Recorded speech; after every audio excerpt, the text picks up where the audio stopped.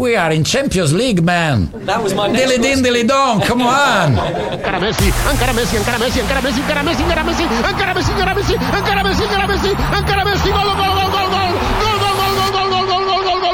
gol, gol. Into Sheringham, and Solskjaer has won it! I will love it if we beat them. Love it. This is the Modern Soccer Coach Podcast with Gary Curneen.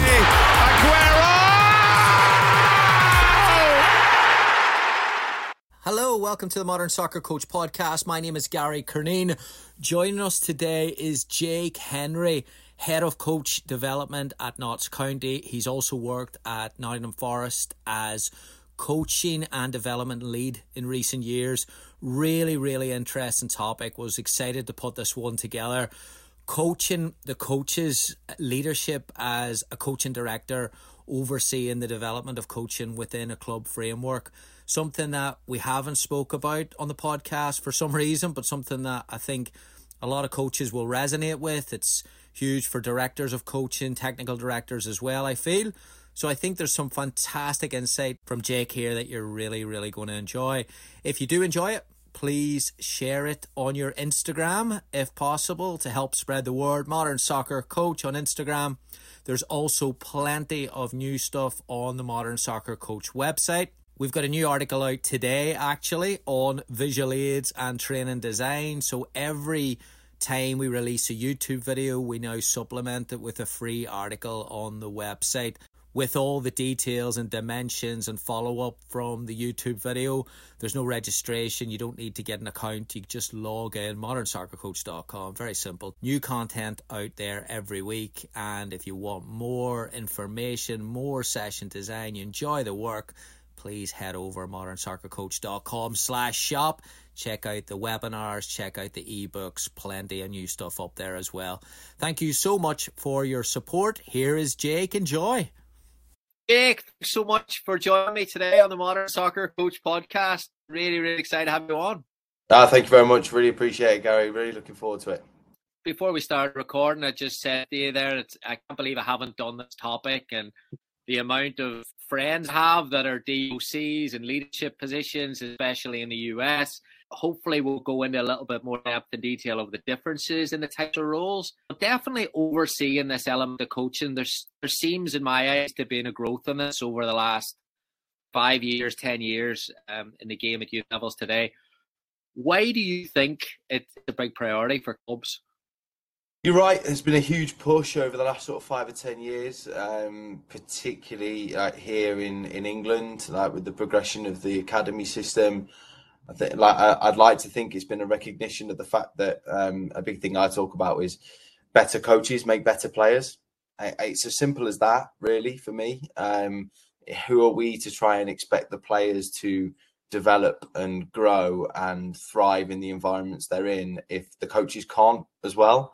I think it's a recognition of coaching as a profession as well, that people have been able to see that there's a real career pathway within coaching at various different levels across the game, all across the world, to show that these people need development, these people need growth in themselves. And rather than you have coaches who might be part of the program or part of football for 10, 15 years, and then obviously life becomes chaotic and life overtakes sometimes, and how are we supporting those people to still continually grow and want to be part of a football environment? I think that this sort of role is a reflection that we're working on that, and we're trying to make sure that we recognise people rather than just recognise the fact that kids and players like playing football, but there's a human element to this as well. So yeah, it's the huge progression in this country in particular, for people outside of England, has been the implementation of the head of coaching role across academies all across the country. So every professional football club now has the head of coaching role, and their primary function is to develop the coaches and develop the program that was initially supported financially by the Premier League, and now is a requirement for every club. But we're supported by the Premier League with our development as well through the Elite Head of Coaching program, which is a fantastic program. I'm in my second year, and that's been running for a decade now. Fantastic program. So there's a lot of progression definitely been made. But yeah, like I say, I think it's a reflection of the whole coaching profession rather than it just being something that we think should be done. It's recognizing this is a career path for people. Yeah, and as we move forward in the conversation, it's probably worth establishing initially is that it is a coaching oversight, coaching development. You're not a DUC that's taken 2-3 age groups and doing 5-6 different things, right? Yeah. So my role in particular at the moment, overseeing the whole coaching program. So everything from sort of the coaches that work with 7 or 8 year olds all the way through to coaches that are working with 20, 21 year olds on the periphery of our first team environment or in and out of that. So all of those coaches, which for me is nearly 30 coaching staff, a mixture of full-time staff and part-time staff that balance that with other employment. And so that itself brings challenges. But yeah, rather than concentrating on just like a small few groups and thinking about what those teams look like, it's more my team is the coaches and they have then their players to work with is essentially the way it works. All right, $1 million question then. How is success measured in that there if you don't have any teams? Yeah, great question. And I think this is the beauty of the role in that every individual success is different. So some people will have success in mind that is within your football club, and that's fantastic. You can help them achieve that. You can help them grow towards that if that's realistic for them as well. So they might have a certain goal of becoming, they might be a part-time coach, they want to be a full-time coach, and they want to achieve a certain qualification by a certain point, whatever that would be. You might see some success within that. You might see some success with people who go on to achieve things elsewhere. So that there's those elements of success, and you can measure those, obviously, if you're really clear on people's development action plans. But I think the other area of success, ultimately, although I am coaching the coaches, the success is the players developing and the players growing, and that level of success. Because if I'm able to help the coaches get better, they can then help their players get better. Their players get better, they grow, they go through systems, they end up with careers within football, wherever that is in the world, at whatever level that is, or they go on to achieve other things. And hopefully, you hope that the impact you've made on them as a person through the coaches has allowed them to go and progress on a different level as well. So defining success is difficult, and it's different for every person, and that's what's great about the role, that you can decide what success is alongside somebody else. I think the difficulty for somebody in a role like mine is to tell people what their success is. Some people need that. Some people need to go, no, success for you is doing this or achieving this or sustaining yourself where you are as well, because that sometimes gets overlooked. Whereas some people come to you and go, success means this to me. And then, brilliant, that's a challenge for me. How do I get you there? In these podcasts, we've done how many episodes we've done on culture and team culture, but you're establishing a different type of culture, I'm guessing, with self-development, curiosity, level of engagement around getting better and progressing. First of all, how would you describe the culture you're trying to build with the coaches? And then second of all, what are some keys to building that? So I suppose for me at the moment, with where I'm at, it's aligned to our club, which is great. We're trying to build a learning and development culture, regardless of whether you're a player who comes into us for an hour a week or you're a coach who works here 100 hours a week. Hopefully they're not working 100 hours a week, but you get my point. We allow, what we're trying to do is create this thirst for knowledge, and people want to learn and want to grow. Big thing for me is that in terms of developing that, I'll produce a development program for everybody. So a development program that would include all staff. So that will have everyone within the academy program would be part of that. but then also a development program that's individual to them. And then my encouragement is to then essentially get them to come to me. I have a certain amount of time that I would say, this is for everyone, or this is for a certain group of you, for whatever reason that is. And then there's blank time, and that time's available. So if you want it, come and get it. Because we talk to players, don't we, a lot as coaches about, well, who are the players that are out doing extras, like after training, or going out on their day off, or who wants to eat right and drink right and sleep right. And we profess all of this as coaches, but what about us as coaches? So what about the coaches who want to read, want to watch things, want to listen to things, want to go and watch other people work, want to take themselves out of their comfort zone? They're the ones, hopefully, that will approach somebody in a role like mine and say, how can you help me? Or I really want to get better at this. And then I can go, great, let's do it. Let's put something in place, and let's find something that helps us to do that. So it's a little bit of give and take. It's a little bit of me going, this is really good for you all. This is a really good way of doing things for you to learn, but also trying to encourage them to come to me or come to somebody like me and go, oh, come on, I want a bit more than this, which is a difficult balance to strike. But if you recruit the right people, you have the right people around you and the right people in your environment, you tend to find that you have those conversations more informally than you ever realize. And sometimes sitting down preparing for this, I started thinking about some of the coaches that I work with at the moment, or I've worked with in the past, that are those coaches that come to you, and even ones that still text you now or call you now to have a conversation, rather than it being like you're having to chase them. They're the ones that are really pushing themselves and are really developing. And that's really pleasing to see when you see that. So consistent with players, isn't it? So consistent. Yeah. We're all people, aren't we?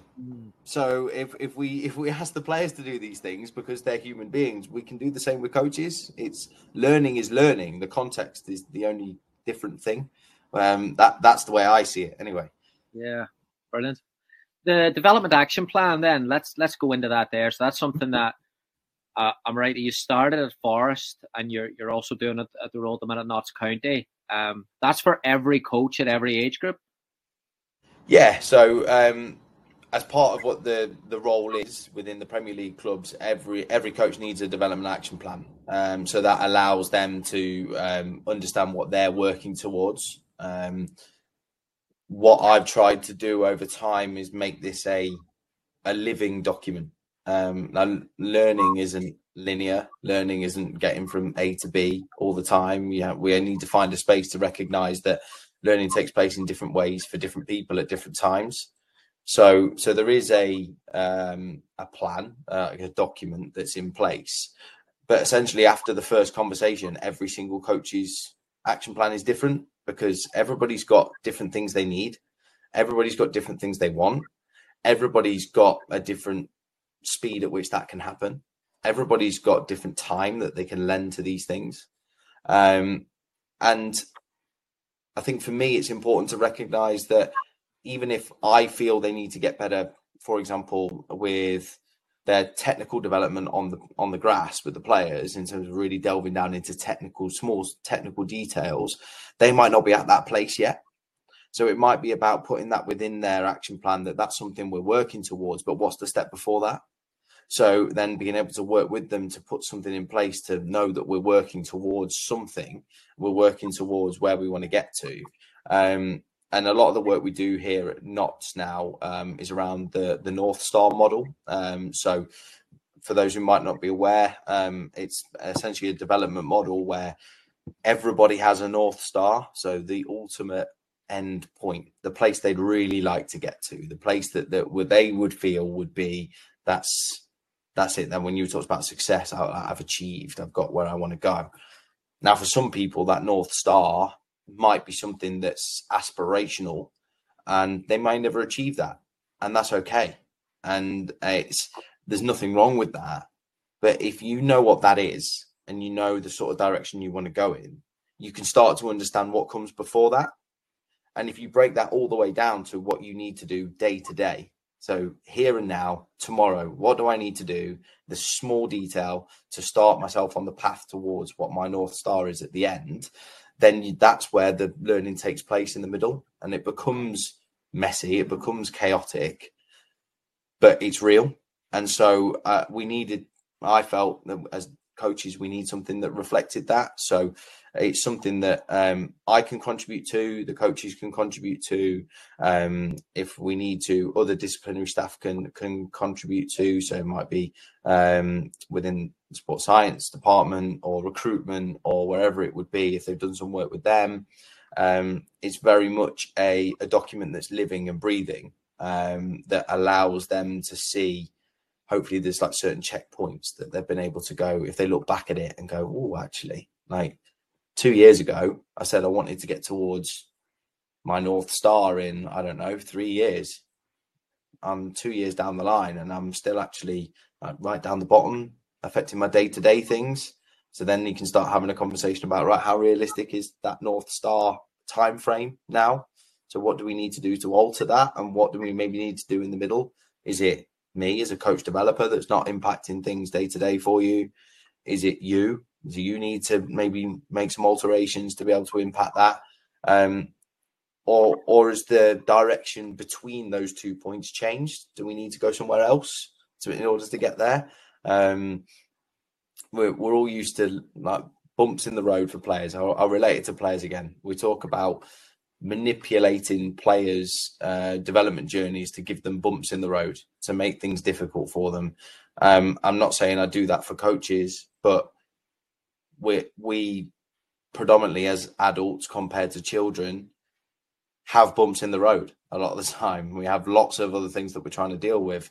So sometimes the bump in the road does put a little stop for a while, and that's all right as well. So we have to be able to recognize that within people's learning and people's development. So yeah, every coach gets that. And like I said, after the initial conversation, when we build that, after that, everybody's completely different.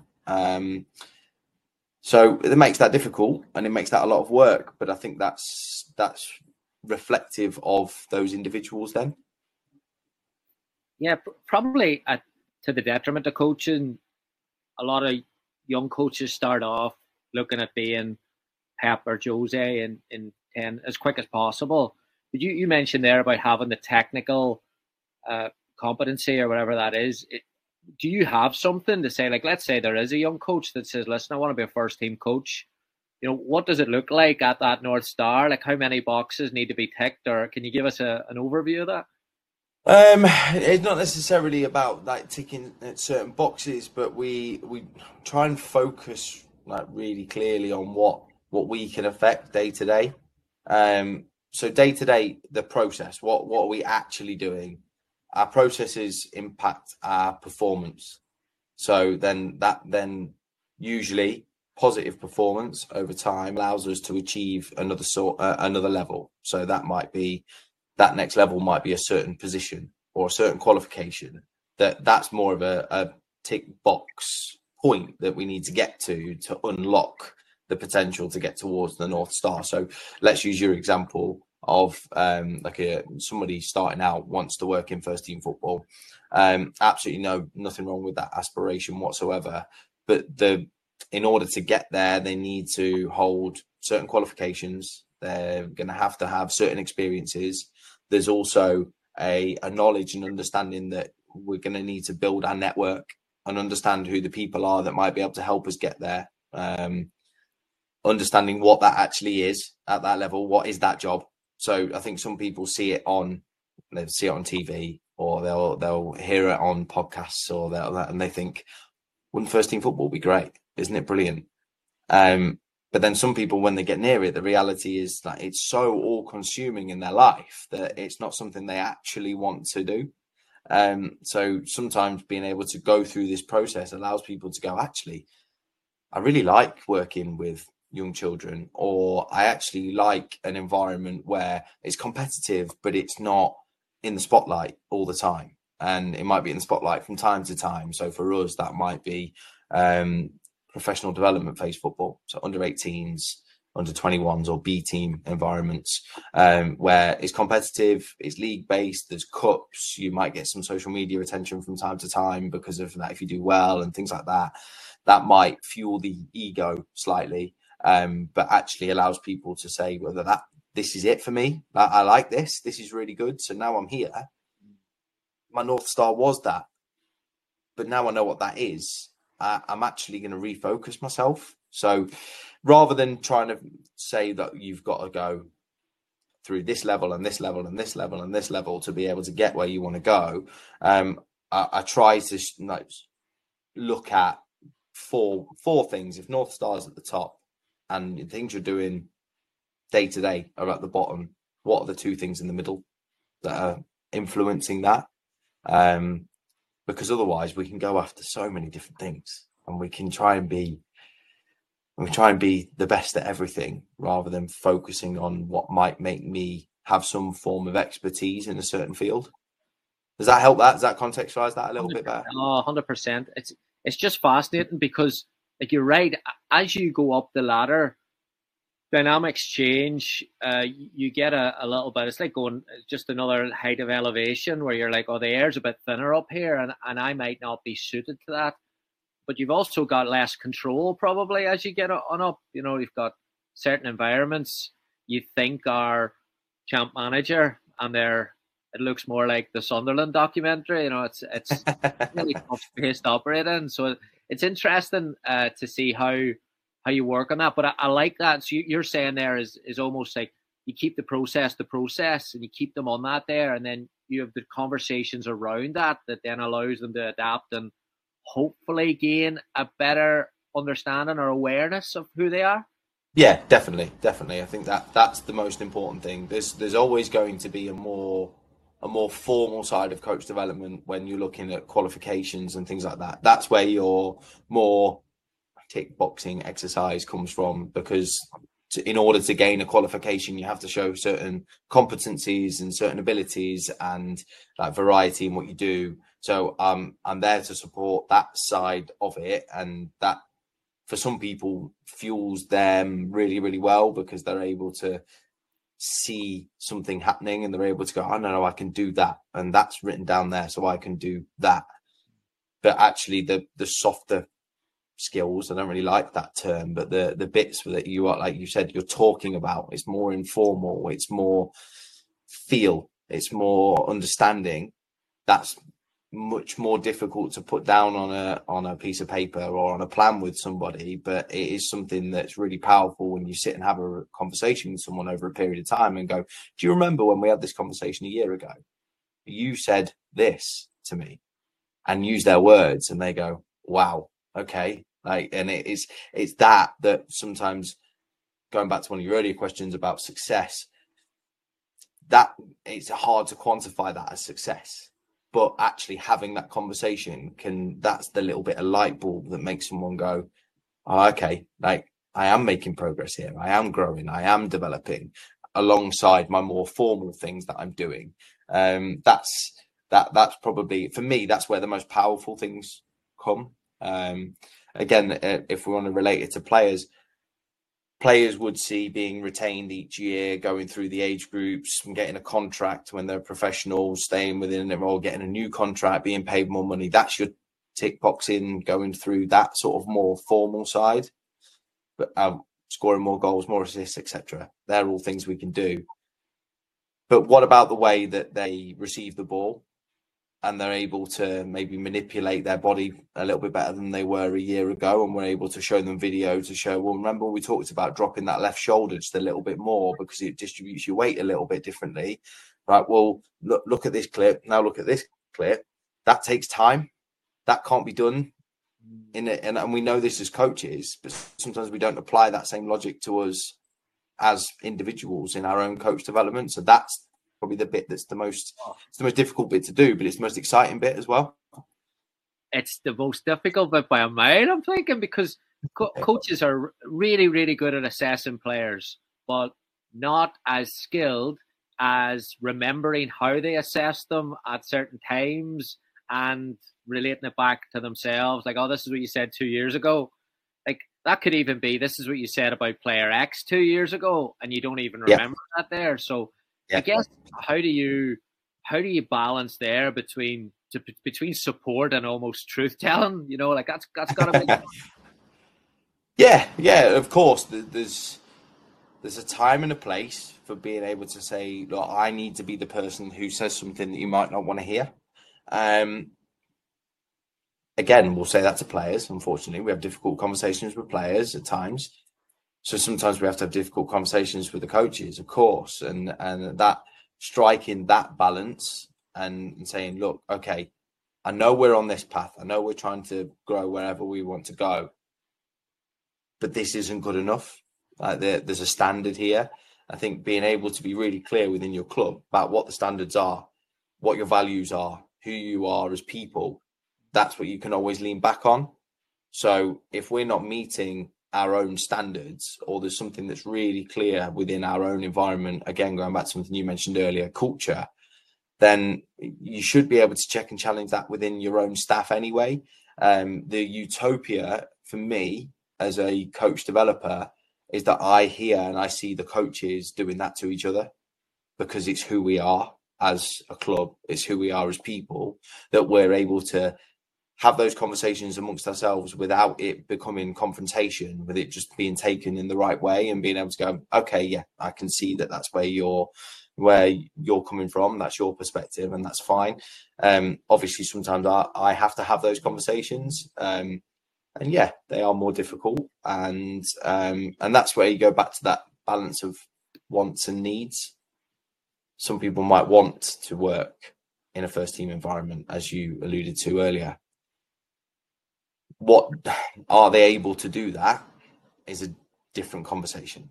And if they're not able to do it now, are they able to do it in the future? No one ever really knows, but there might have to be some difficult conversations in the here and now to say, well, I don't think that's realistic at this moment in time. So where are we going to go that's realistic for you?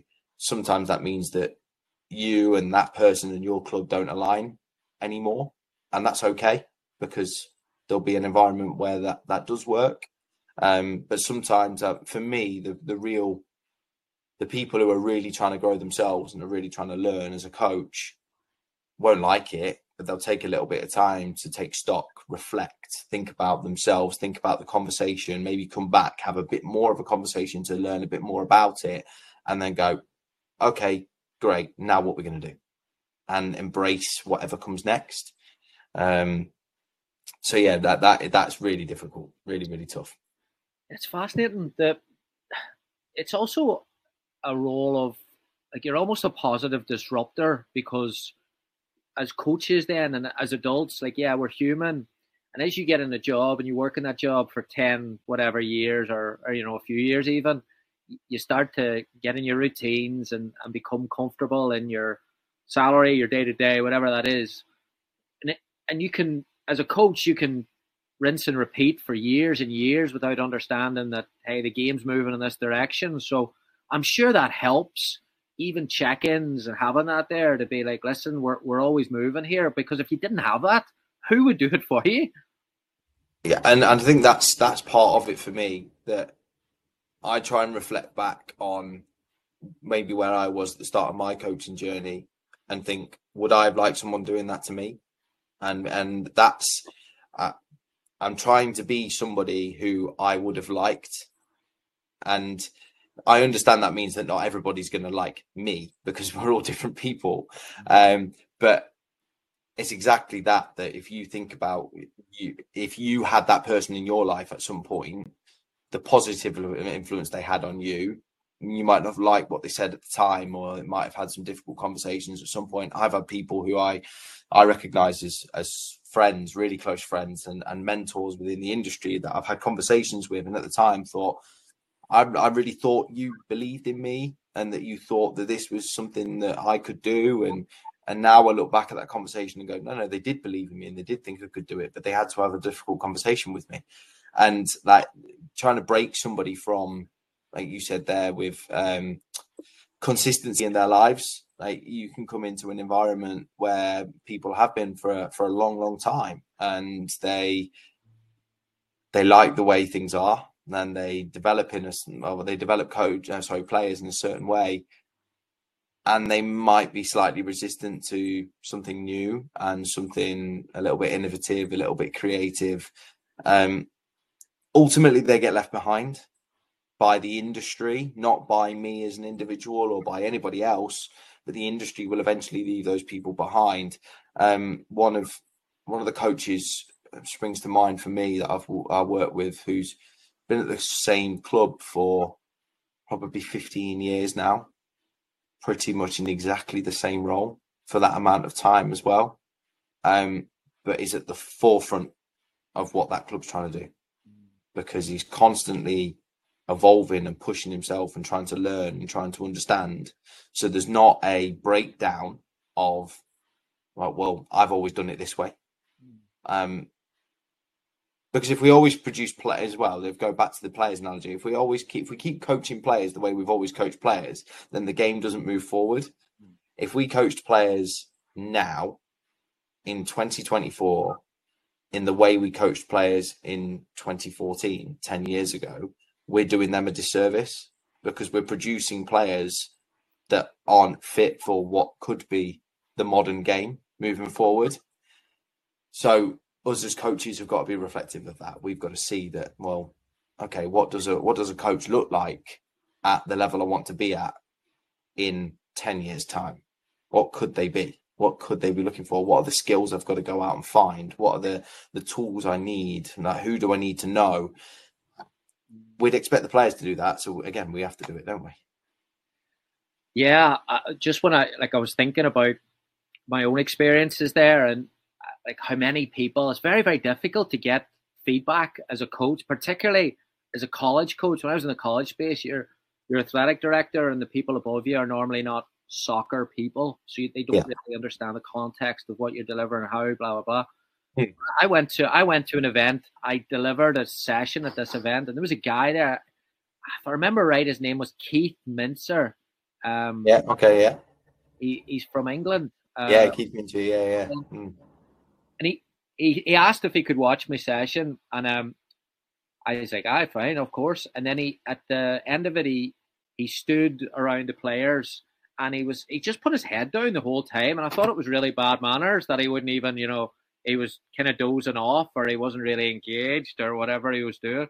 But he was closing his eyes, and he was listening to real intent and deliberate about how he was listening to the points I was giving. And then, of course, afterwards, he was like, "Listen, can I grab a coffee with you?" And I was like, "Yeah, of course." And it might have been the most powerful feedback I've ever received. Like, he kindly opened my eyes to words and mannerisms and how I was presenting stuff.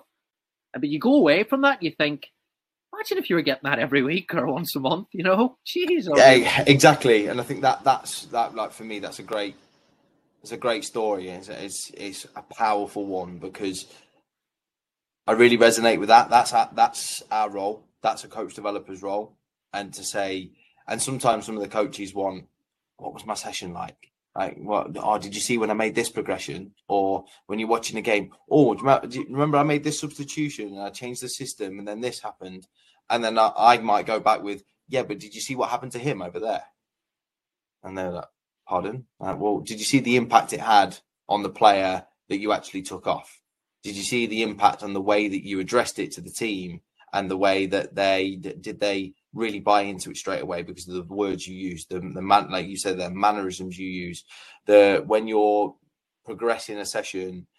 One of the biggest things that you see a lot, and you might recognize this as well.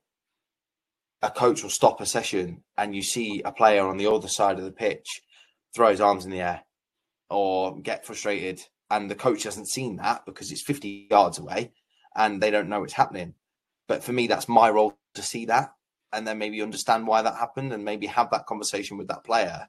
And then if it's right, relay that back to the coach and maybe have a conversation, understand their reason for stopping the session at that point, or making the change that they made, or saying something the way they said it, hearing their point first, and then go, well, here's just another opinion for you. Here's something else to look at. like you said, if you're able to have those conversations more and more, then that's the informal stuff. That's not something that you're going to write down. It's not something that you can say, oh, well, I need that in my development action plan. That's the bit where I talked about feel earlier. You have to feel the sessions that you're in, feel the games that you're in, and that, because emotion comes with that. And that's where you're able to give those elements of feedback.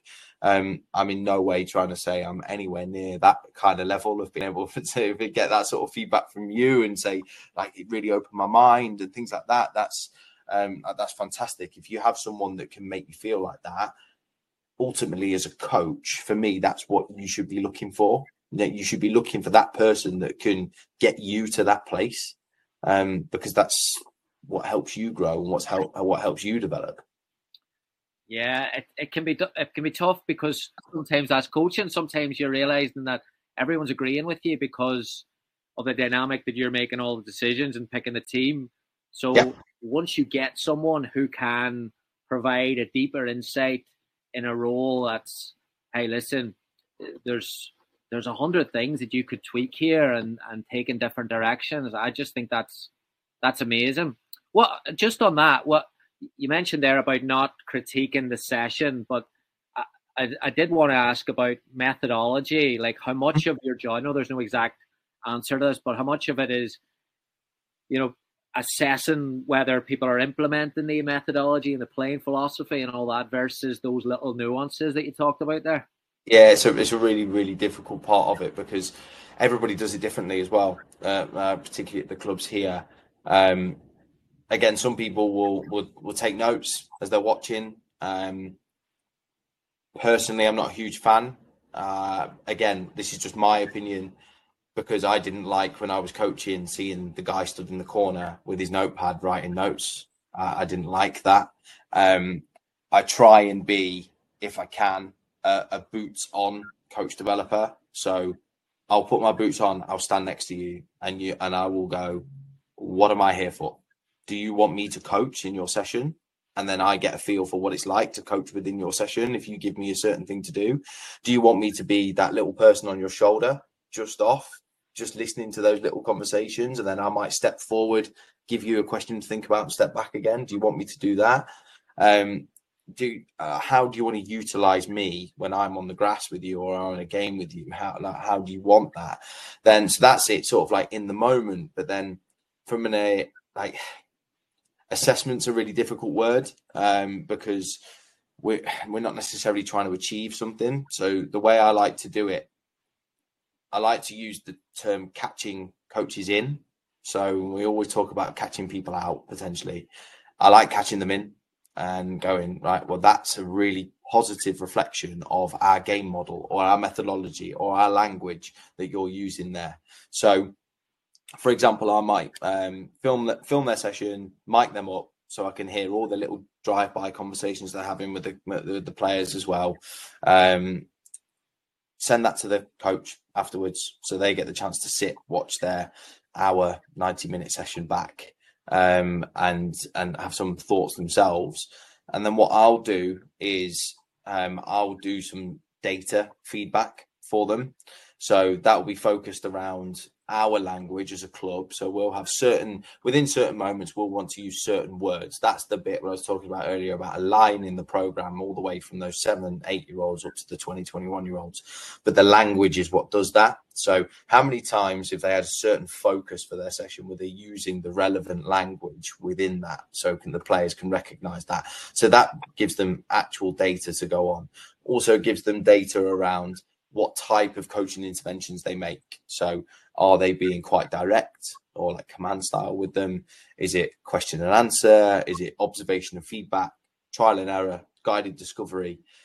Not only that, in terms of how they say that, but what type of intervention was it? So was it a global intervention? So if they're doing an 11v11, they've got 22 players on the pitch. Did their intervention affect every single player? Was it a global one and everything down to like 7v7, so 14 players, for example? Was it an intervention that went to a unit? Was it an intervention that went to an individual? Was it an intervention that stopped the practice or didn't stop the practice? how much time did it take them to move from one practice to another?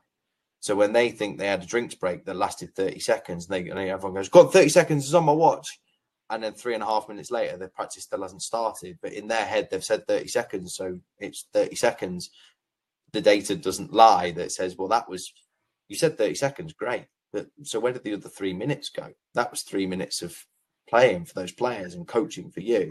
And then on top of that, what type of feeling did that interaction give them? So was it positive or encouraging? Was it negative? So that would be, so both of those are both verbal and non-verbal communication. So their body language, are they folding their arms? Are they clapping their hands? Are they throwing their arms in the air celebrating? Are they throwing their arms in the air? They're frustrated at the referee. And yeah, so positive, negative, and encouraging, like which area does that communication fall within?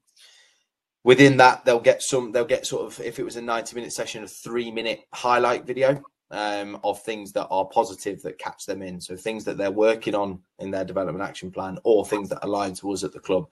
And this all kicks out into one page, basically. It's one dashboard that gives them all that information in one go. So we've done the session together. They've then watched the session back, and then we sit down in a room and I stick it all up on the screen and I go, right, what do you want to talk about? And give them a bit of time to dissect which bits of the data they want to talk about, why, and maybe give some context, and then show them some highlights. And we do a reflection that we audio record as part of that as well. So do that right after the session as a hot reflection. So something that they would give themselves a green on, something they would do again, something that's an amber, something that they liked but could be done better, and a red, so something that they would go, that really didn't work, or I won't do that again, or something like that. And I'll give them the same as well. So we'll have that at the end of the session and then after our reflection process as well, because then we're able to take the emotion out of it. We've taken some time. We've both watched the video. We've both gone through data. We're able to maybe have slightly different reflections over time. So all the coaches get that. My aim is to try and do 2 sessions and 2 games with them a season for that. So over like a 10-month period, and try and do that, different types of sessions, different types of games. So that they get that as well as all the other stuff. So that won't happen every single time I'm with them. But that maybe gives us a bit of a different way of going, right, well, if they're aiming to, for example, increase the amount of ball rolling time they've got in their session, they feel that like over a couple of sessions, the ball's only been rolling for sort of 60-65% of the session. We look at the data and actually it's around 55. Right, well, what we're going to do about it, here's all the gaps that you had, here's all the stoppages you had, here's all that time, right? That's your focus. Then in a few months' time, let's do another one. Has that figure gone up? So has ball rolling gone up? Have all these other ones come down? Where are we at the end of the season? That's that element of being able to help them around what they want to get better at, but also what we feel they can get better at as a club. So a lot goes into that. I realise we'll just talk about that quite a lot, so I apologise. That would be our way of sort of, you said like assessing, but it's more around catching the coaches in and ensuring that they're really focusing on something for their development. I really like that. Really, really like that. You're also, like, when you think about it, initially when I think about it, I'm like, it's very, very hard to measure a session objectively. But there you give, quite a few, and you break it down, and you said data, like that's very, very interesting. That you can then build awareness again, right? Yeah, and it's important to remember the context of the session and also the aim that they were, like the focus that they were going after as well. But because sometimes if you're going after something really specific, somebody might view a session and say, well, they should have coached that bit needed to be better, or that player keeps making that same mistake over and over and over again, and he's not coached him or her. But the reality is that's not their focus at that moment in time. So that we have to understand that everything we do as a coach has a benefit and a trade-off. Every bit of language we use has a benefit and a trade-off. Every bit of intervention has a benefit and a trade-off. So if I intervene and I have a global intervention, I try and affect everybody in that session in one go. The benefit is everybody gets something. Everybody gets something to go on. Everybody gets a bit of information from me as the coach. The trade-off is that that's probably going to take me a little bit longer than it would do normally because I've got more to say and more to do. The flip side of that is right at the other end where you give them trial and error. Here you go. Here's the practice. Go and solve problems for me. I want you to achieve this. Benefits, fantastic. Loads of benefits that they get to be able to try things and probably repeat them over and over and over again. And the ball rolling time is really, really high. But what's the trade-off? Now, the quality might not be quite as high. It might be more chaotic. It might be, to the onlooking eye, it might look like you're not coaching. And that's a really difficult thing for some coaches to get their head around, that like from a distance, whether it's the parents that are watching or senior staff that are watching, and whatever environment this is within, might go, why has he just stood there? The reality is actually what you've done is really skilled and you've planned things really, really detailed and you're allowing things to come out. It's difficult to see that without really understanding things. So, that's a big part of trying to understand what the coaches are trying to achieve. Allows me to help them with their feedback. So their feedback might look, like you said, when you're looking at all that data and things like that, it might look like it was I don't know, for example, data might be really low in the areas they want to go after and they might beat themselves up and they might think that's really negative and they might think that that's something they've not actually developed the players in. But what about all this other stuff they did? That was brilliant. And they learned loads of stuff here. And so, but likewise, the data could look great, absolutely brilliant. But actually, how many people got better in that session? And that's where the feel comes back into it. The conversations you've got to have and being able to contextualize things comes back into that. There's never going to be an exact science to coach development. I'm trying being the key word, to blend both together, but it's quite hard. Yeah, I think a lot of coaches in America especially struggle with that. You said there, sometimes not coaching is great coaching because of the dynamic of parents and the dynamic of maybe the perception of what great coaching is. Like, can you talk a little bit about that, about like how you would manage that there as a coach, to be like, even though everyone's looking at me here, I gotta.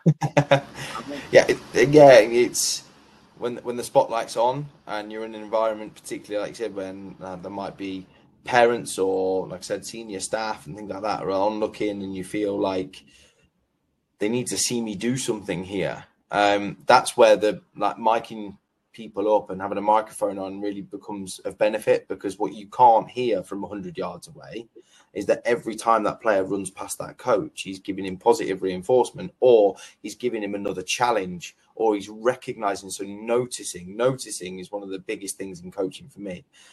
Just being able to notice something is so important. One of my coaches here, when I did one of those sessions that I was talking about, there's a bit I clipped up and I shared with him where he's talking into the microphone about the thing he's about to coach because it wasn't the right time to coach it. So the thing I loved about that was he noticed it. So I knew that he'd seen what had happened, but he also had the awareness to know that that wasn't the right time to coach it, because it would have upset the flow of the session. It might have then broken down something that would have been really beneficial for some of the other players around that individual. So he just talked into the mic and essentially told me that I've seen it. I'm going to pick it up. I'm going to wait for this to happen. When this happens, and then about 30 seconds later, the ball went out, bang, straight away, straight on that player, talking to him, because it was a slight moment where you had 10 seconds to be able to get that message across. That for me is top level coaching that you can't see from a distance, because all you see from the distance is the bit that needs coaching and somebody not coaching it in theory. So it's so difficult to do, because you can feel like, oh, I need to coach that bit, because if I don't coach that bit, someone's going to say something to me. And that's where I'm trying to be in the role I am, and with the other senior staff within the club, to be able to say, all right, we've seen it, but let's see if they've seen it. And my development comes in if they haven't, further down the line. Now, if I go over and I have a conversation and go, what happened in that last phase of play? I saw that he's tried to turn out on his right foot, whereas actually if he just stayed on his left foot, he had that little slide ball in behind. But I'm just going to pick it up with him now in a moment. Okay, great. That's me. I don't say anything now because I know he's seen it.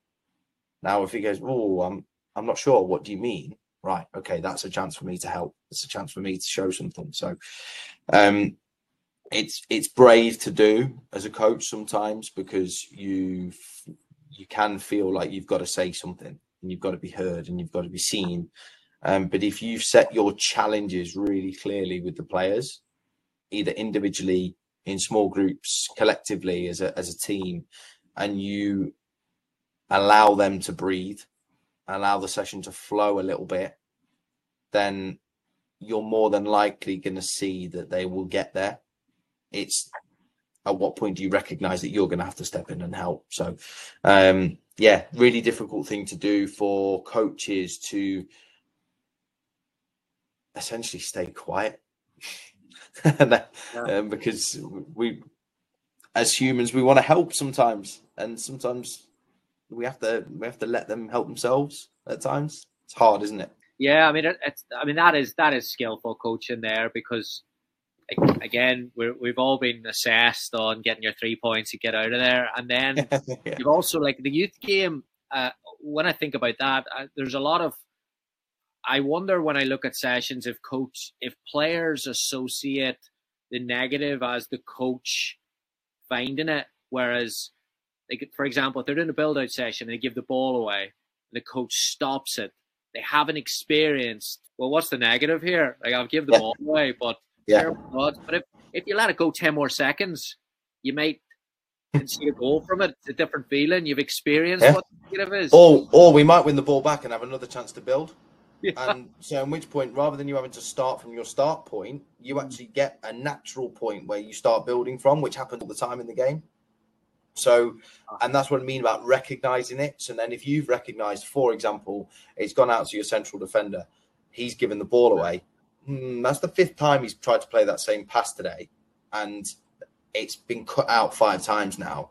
Right, now I need to do something about that as a coach. Now I need to choose the right intervention style, the right intervention time, the right words that I use, the time in which I do all of that. That level of detail needs to come into it, but that might be the time. I'm not saying you have to wait 5 times. You know different players in different ways, but if you, as you 100% agree with you, if you do that the very first time, how do you know if they were ever going to learn? How do you know if they were going to make that bet? And that's the same for me as a coach developer. If I go over straight away, when I see that happen for the first time and I see a coach not coach it, how do I know that the coach wasn't going to do that next time it happened? How do I know that they haven't learned in that situation? They haven't in their head gone, I could have coached that, couldn't I? Right, okay, I'm going to I'll next time I see that, I'm going to pick that up. And the next time it happens, they pick it up. Then I'm able to go, great, no problem. Like, they're adapting to the situation themselves. There's so many parallels between player development and coach development. But sometimes we feel as coach developers, we have to give answers all the time. Yeah. And we have to almost hold hands. But if we treat them like players, some magical stuff can happen. Do you know what's interesting there? We're like, how long we're into this conversation? Like, we haven't talked once about, like, build out is the only thing that we've referenced the actual game. But I feel like in a lot of, and I'm not knocking, there's a lot of really, really good stuff in coach education today.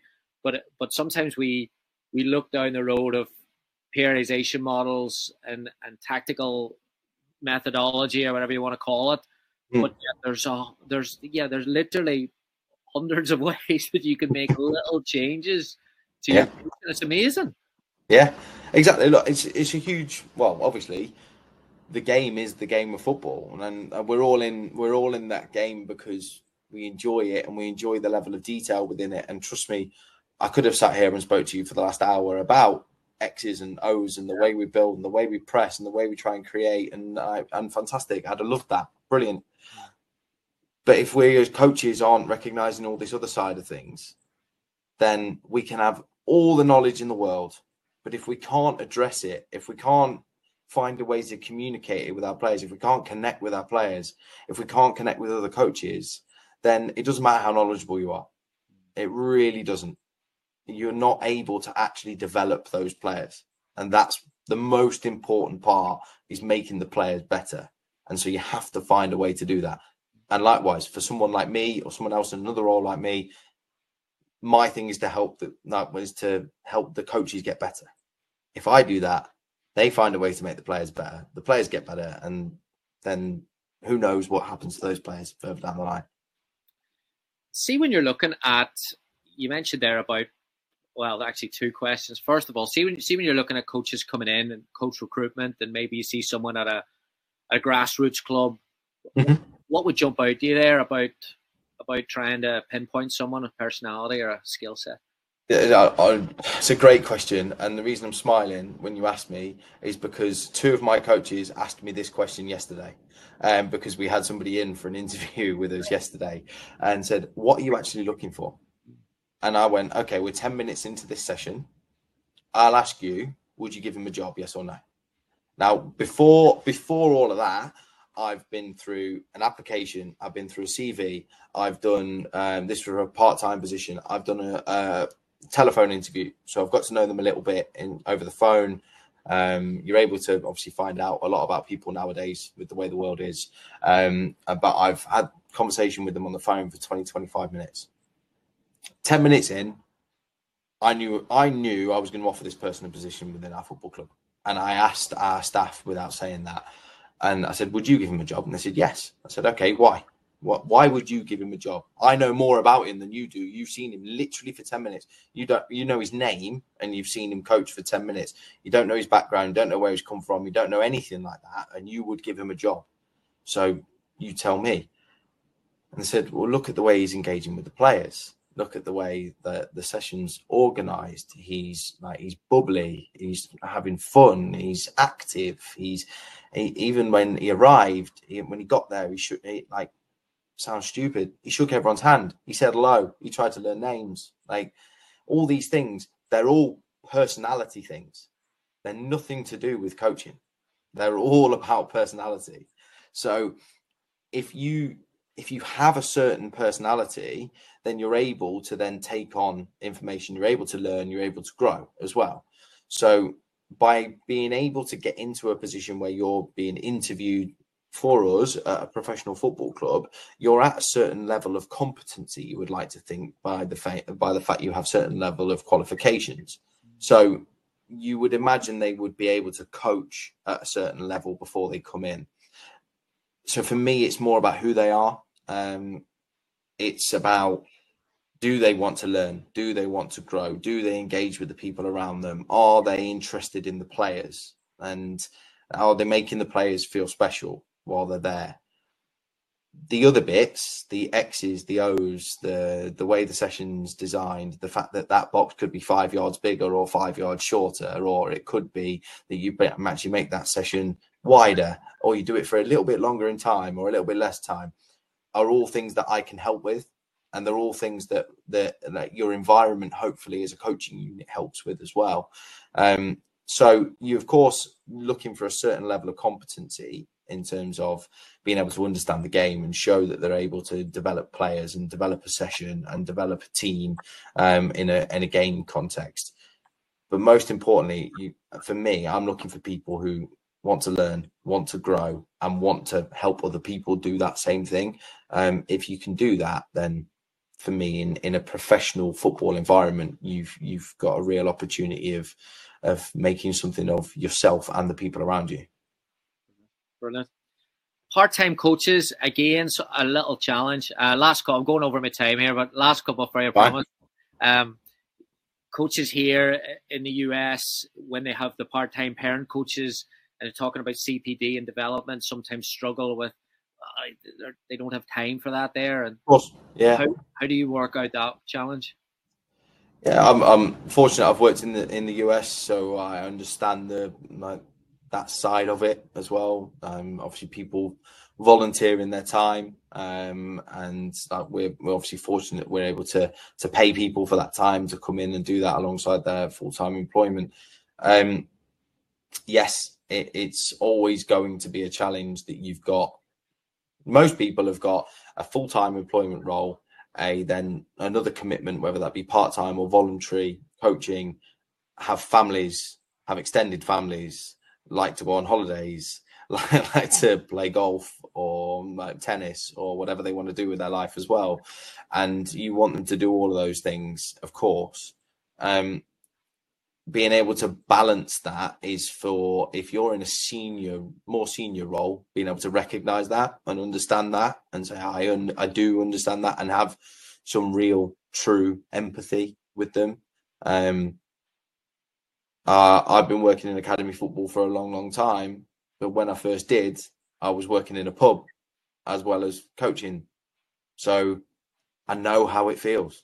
I do. And so being able to remember that is really important, and show some empathy, being able to take some things off them and be able to take some of the load off them is really important. From a CPD point of view, being able to give them a base to work from. So in terms of, if you want them to work on, you used the build earlier, you want them to build, right, give them 2 or 3 practices or designs that will allow them to be able to put the session on and go. So that, for me, that's my responsibility, someone in my role's responsibility, to be able to go, it could look like this, and then trust them to be able to change that and coach within it and do those sorts of things. But as recognizing that they have other commitments, and whilst this is our full-time employment and we can commit ourselves to it, is really important.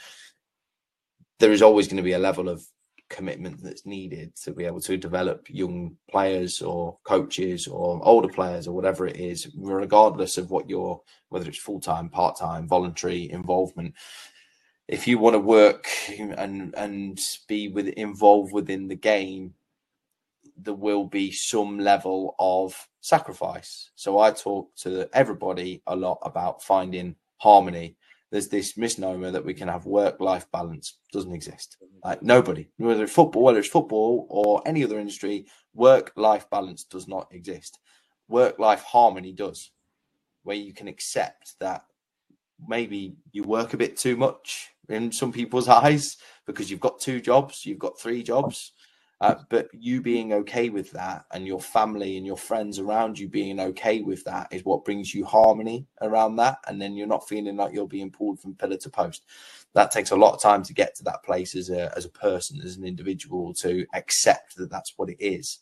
But that's a lot that I talk to the coaches about. Like, please don't try and find work-life balance, because there's people who have been working for 50, 60 years of their life and they never found it. So if you try and find that, you'll always be left wanting. So find something you're comfortable with, find a level of commitment that you're happy with, helps you grow, helps the people around you grow, and really embrace it.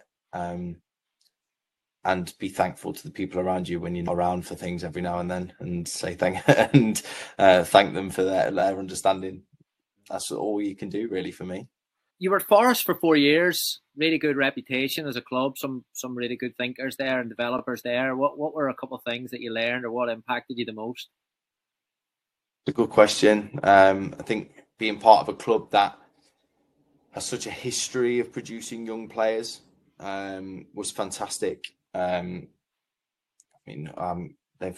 produced players at first team level, international level, Premier League level for the last 30 years. So one of the biggest things I took from being part of that club is that recognizing that you're part of that club. That's really, really important. That it's more than you, that place, and other clubs are as well. When you're across the world, like you are there for a certain period of time to try and contribute to that, but ultimately you're there for that football club. That's what it's about. So that was that was one of the biggest things for me, that just being able to go, right, well, you've not produced young players for 30 years for no reason. So look at the people around who've been there for a long time. What are they doing? What have they done before they got there as well? That meant that they're still in that environment, and they're also still producing players at the top level. And the other thing for me would be that there was a select few around me within that environment who was like just striving for more all the time, and that thirst for, okay, we're good where we are, but what's next? We're good where we are, but what's next? Right? And so how can we make that little bit better? Oh, wouldn't it be good if we could do that? And doing that on relatively for a club of that size and stature on a relatively small provision at times as well. So being able to go, right, well, I can contribute to that. I can contribute to this. This person can help me with this because they're really good at it. So being able to lean on people around you was really, really important for me there. And hopefully they continue to have players that go on and play at various different levels across the world, because that's what that club's built its reputation on. When did you realise that this was a role that you thought, oh, I'm going to go down this pathway and lean into it a little bit? For me, I've been fortunate in that I think in every role I've been in, I've had an element of coach education, coach development within it. So I alluded to time I worked in the US. I worked for New York Red Bulls within their training program. And so being able to support junior coaches and support my parent coaches and things like that. And that was, for me, that was 12 years ago now. And so that wasn't the primary function of my role, but like starting doing that there. And then same again in other environments. I worked for the FA in their education department. Whilst I wasn't on the grass with coaches, it was how do I find resources that help coaches get better? At Rotherham, focusing on like the younger age groups and saying how do I help the coaches around me get better and have a bit of pride in those select groups that I have. So we alluded to earlier, we said sort of directors of coaching having 3 or 4 age groups maybe. So I had 4 at Rotherham. So for me, it was about developing those coaches as well as developing the players. And moving more into more bespoke coach development roles at Forest and now at Notts County. I think I've been fortunate that I've had elements of coach development and coach education throughout my pathway over the last sort of 14 years. And